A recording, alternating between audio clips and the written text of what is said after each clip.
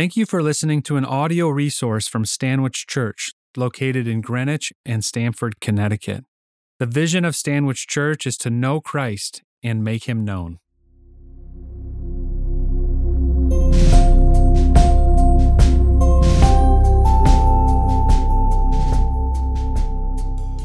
The epistle lesson for today is from Romans chapter 8, verses 12 through 17.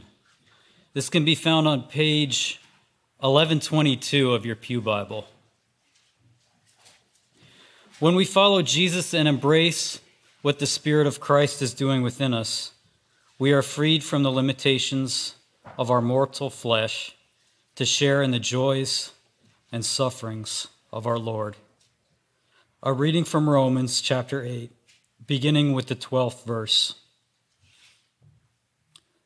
So then, brothers, we are debtors, not to the flesh, to live according to the flesh. For if you live according to the flesh, you will die. But if you live by the Spirit, you put to death the deeds of the body, you will live. For all who are led by the Spirit of God are sons of God. For you did not receive the spirit of slavery to fall back into fear, but you have received the Spirit of adoption as sons, by whom we cry, Abba, Father. The Spirit himself bears witness with our spirit that we are children of God. And if children, then heirs, heirs of God and fellow heirs with Christ, provided we suffer with him, in order that we may also be glorified with him. May God add his blessing to the reading of his holy word. When I meet people for the first time and I tell them my role at the church is the director of spiritual formation, I often get asked, what is that? So for those of you who aren't familiar, spiritual formation is the lifelong transformation of the whole person into the image of Christ in the context of deep relationship with God. So my job is to help you go deeper with God. And one of the ways I do that is by using spiritual exercises. And the goal of these exercises is to help people experience the God of the Bible in a personal way, so that the God that they know in their heads can move down to the heart. So with that in mind, I'm going to lead us through a very simple spiritual exercise this morning. And we're going to use a little bit of our imaginations for this, okay? Are you ready? All right. So close your eyes. And just take a deep breath and exhale. Now imagine a father. What does he look like?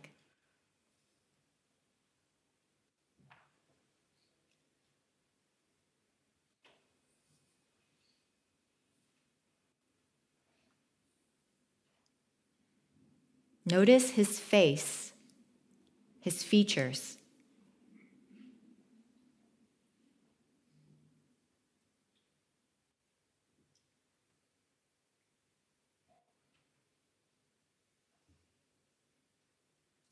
Notice his posture.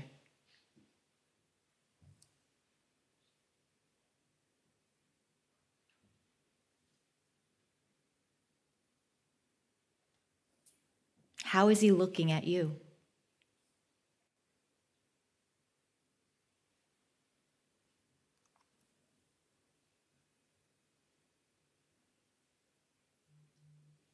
Okay, you can open your eyes now.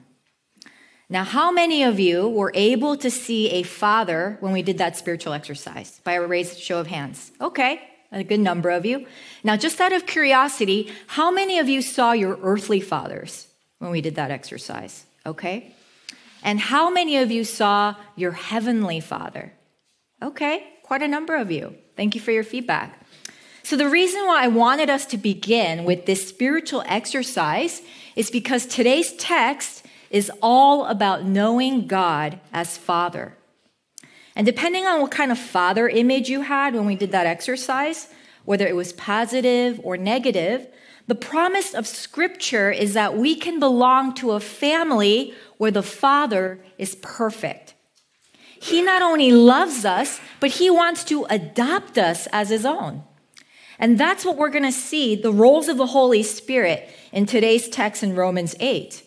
Over the last few weeks, we've been studying the book of Acts, really looking at the role of the Holy Spirit in the life of the early church. But today, we're jumping to the book of Romans to look at a very unique function of the Holy Spirit in the life of a believer. And it's to reveal the Father and to testify that we are children of God. So let's take a look at our scripture this morning. You can open your Bibles to Romans chapter 8, starting with verse 12. This is page 1122 of the Pew Bibles if you want to use that. Otherwise, you can follow along on the screen. Once again, that's Romans chapter 8, starting with verse 12. So then, brothers, we are debtors, not to the flesh, to live according to the flesh. For if you live according to the flesh, you will die. But if by the Spirit you put to death the deeds of the body, you will live. Okay, let's just stop right there for a moment. What is Paul talking about here in this text? Essentially, he's saying that there's two ways of living, and it will lead to two very different outcomes. One will lead to death, which can be physical or spiritual, while the other leads to life. If you've accepted Jesus Christ as your Lord and Savior, that means that the Holy Spirit is dwelling on the inside of you. However, you still have to make a choice every day, whether to listen to the Holy Spirit or listen to yourself. So to live in the flesh simply means to live a life centered on self. It's when we are driven by our egos instead of being led by the Holy Spirit. Being in the flesh goes beyond the obvious sin patterns like greed and lust, but it's when we look to ourselves to meet our own needs and wants instead of going to God. Now, here's where it gets interesting. It's in the next verse in Romans 8, verse 14. For all who are led by the Spirit of God are sons of God. That kind of sounds like an identity statement, doesn't it? For all who are led by the Spirit of God are sons of God. Just a quick FYI, even though it says sons of God in the text, women are also included. Paul wasn't intentionally trying to exclude women, but he was living in a patriarchal society when he wrote this. So his letters often reflected that. So ladies, don't be offended whenever you read sons of God in the Bible, okay? Hey, if men have to picture themselves as the bride of Christ, we can handle being called sons of God. And trust me, the last thing I want to do is imagine Pastor Nathan or Dave as blushing brides. Okay, back to the Word of God. So what Paul is saying here is that when we are being led by the Holy Spirit, we're acting like our true selves as sons and daughters of God. But when we are in our flesh, we're not. Imagine a police officer robbing a bank, or a fitness coach sitting in McDonald's eating like 100 Big Macs. Seeing them do the very opposite thing of who they are would leave us scratching our heads, wouldn't it? Well, the same can be said about Christians when we live according to the flesh. It's no longer who we are in Christ. And if we ever forget that, the Holy Spirit will remind us and try to bring us back to Him. But we do have a choice, either to listen to the Spirit or listen to ourselves. And if we listen to ourselves, it can lead to some negative consequences. Paul goes on to say in verse 15, "For you did not receive the spirit of slavery to fall back into fear, but you have received the spirit of adoption as sons, by whom we cry, Abba, Father." Now think with me for a moment the difference between being a slave and being a son. Back at that time, slaves didn't have any rights, whereas sons had rights and privileges. Slaves needed permission to approach their master, whereas sons had direct access to the father. Slaves didn't have an inheritance, whereas sons did. Slaves often feared their master, whereas sons loved their father. There is a difference between how slaves relate to their master and how sons relate to their father. And our God, He is the master of this universe. Everything in heaven and on earth belongs to Him. And at the same time, He is also our Father. And not just any Father, but we get to call Him Abba, Father, which in Aramaic is Daddy or Papa. Abba is a term of endearment and affection that a loving child calls their father. Did you know that you get to call the creator of this universe Dad or Daddy? For some of us, calling God Dad or Abba might feel a little uncomfortable or hard because of what we've experienced with our earthly fathers growing up. You might have had a hard father, an angry father, a critical father, an abusive father, a distant father, or perhaps no father figure at all. Maybe you never got to know your dad growing up, or maybe he passed away when you were young. Any of these factors can influence the way we relate to God the Father. On the other hand, you could have had a great father who loved you, was there for you, who taught you important lessons, but even the very best kind of father is still far from perfect and nothing like our Heavenly Father. Regardless of what our experiences have been like with our earthly fathers, the truth of the matter is that because of sin, all of us were once separated from God the Father. But through the death and resurrection of Jesus, not only are we reconciled to the Father, but we are now adopted into His family and have been given a new identity, a new status, and a new inheritance. By any chance, is there anyone here that has gone through adoption, you've been exposed to it, or know someone who has? Okay, a few of you here. So for those of you that are familiar with the adoption process, it might be a little bit easier to understand this concept of spiritual adoption.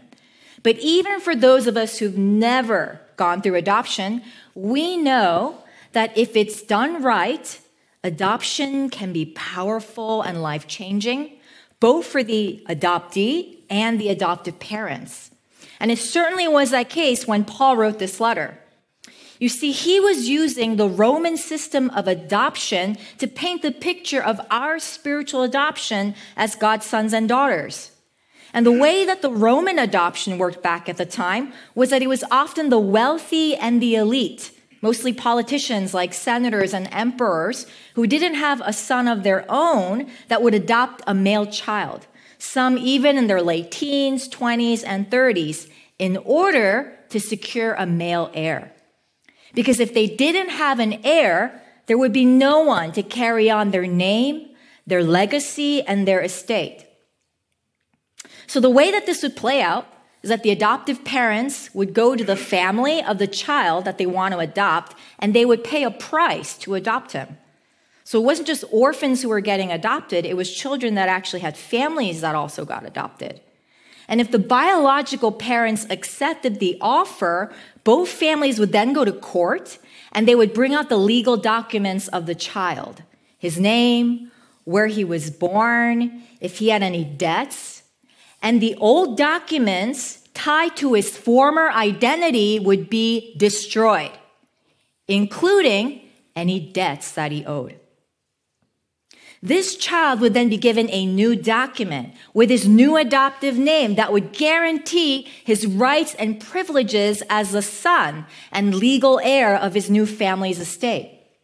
And during this time, there would be witnesses present so that if there was ever a dispute between the two families, they could go back to court and the witnesses would testify that the child was indeed adopted and now belonged to his new adoptive family.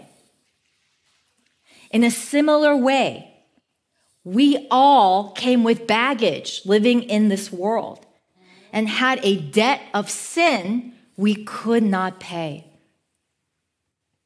And since we couldn't pay for it, God sent his own son to pay for our debt on the cross. It is through Jesus' death and resurrection that all those legal documents, those things from our past that were once tied to our former identity, is now destroyed. It's gone. We have been set free from every debt and bondage to sin through the blood of Jesus Christ. And not only were our debts forgiven, but we were also adopted. And we've been given a new identity as God's children. We've been given a new status as forgiven, holy, righteous, seated with Christ in heavenly places. And we've been given a new inheritance as God's heirs. And if there was ever a time when questions or doubts would arise about this new reality, it's the Holy Spirit who speaks to our innermost being and says, yes, it's true. You are indeed God's beloved child. Verses 16 to 17, the Spirit himself bears witness with our spirit that we are children of God. And if children, then heirs, heirs of God and fellow heirs with Christ, provided we suffer with him in order that we may also be glorified with him. So far, being adopted by God sounds pretty amazing, doesn't it? I mean, our debt is canceled. We have a brand new identity, status, inheritance. But wait a minute. There seems to be a little disclaimer here at the end of verse 17. Okay, what does it say? It says that we are heirs of God and fellow heirs of Christ, provided we suffer with him in order that we may also be glorified with him. Oh, suffering. Almost forgot about that part. You know, it's so easy to often forget that there is an actual cost to following Jesus. But the truth is, if we really begin to live as adopted sons and daughters, we're not meant to enjoy the benefits of adoption just for ourselves. But we're called to be heirs of our Father's estate and bring in more sons and daughters. You see, the gospel is simply a story about a father who sent his one and only son to adopt other sons and daughters into his family. And if we carry on his mission as co-heirs with Christ, then everything that Jesus experienced on earth, both good and bad, we will also face. So if Jesus was persecuted for his faith, it shouldn't surprise us when we get persecuted for ours. To be an heir of God and a co-heir with Christ means that we get to carry on our Father's name, his legacy, and his estate, his kingdom. And the will of the Father, just like any good earthly father, is not for us to remain as children, but to grow up and become mature sons and daughters that can function as co-heirs. Listen, there are things in heaven that the Father wants to reveal to us and entrust us with, but it only comes with maturity.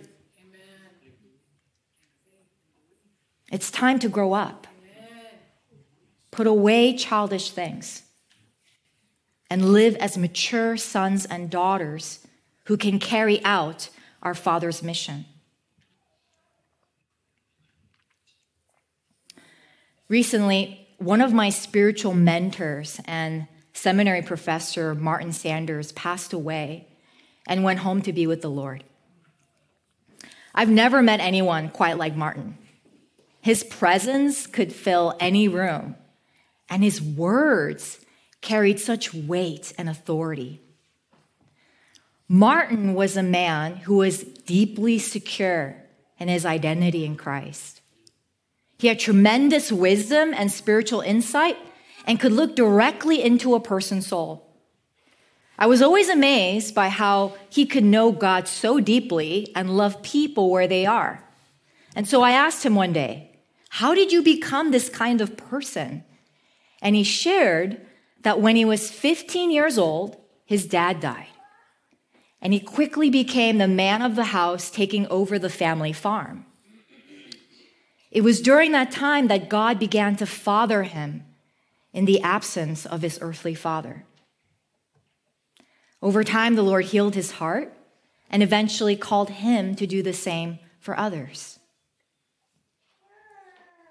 Being fathered by God is where he learned how to be a man and how to be a dad for his own children, and then for the many spiritual children that would come his way. I was one of those spiritual children that Martin adopted. When I first came to seminary, I was deeply hurting, struggled with fear and low self-esteem.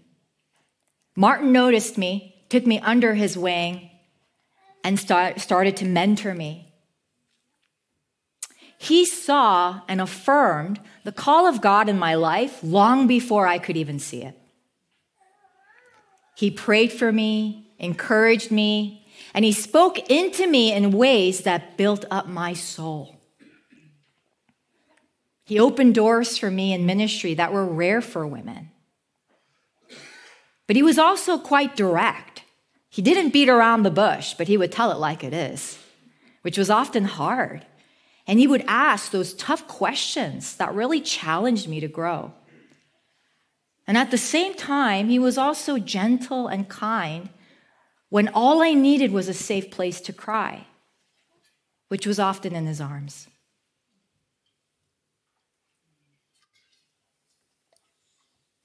If it wasn't for his fathering, I probably would not be where I am today, doing what I am doing now. And I am forever grateful for how God used him to pour into my life and into the lives of countless others. I can imagine him in heaven right now, along with a great cloud of witnesses, cheering us on, saying, "It's time. Pass on what you have received."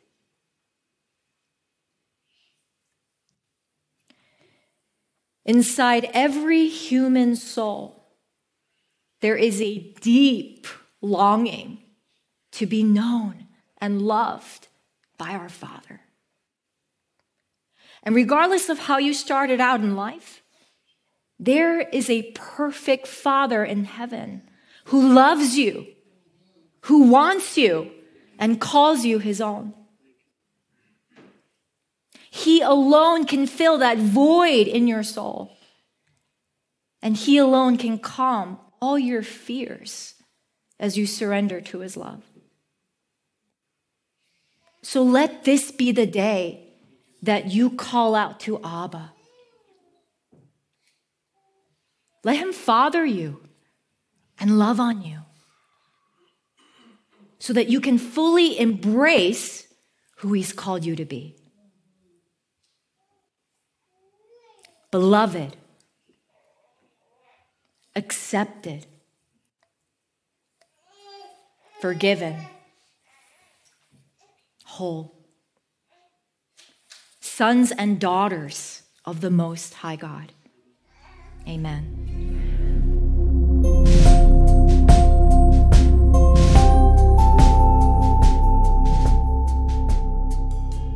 To learn more about the mission and vision of Stanwich Church and how you can get involved, please visit stanwichchurch.org.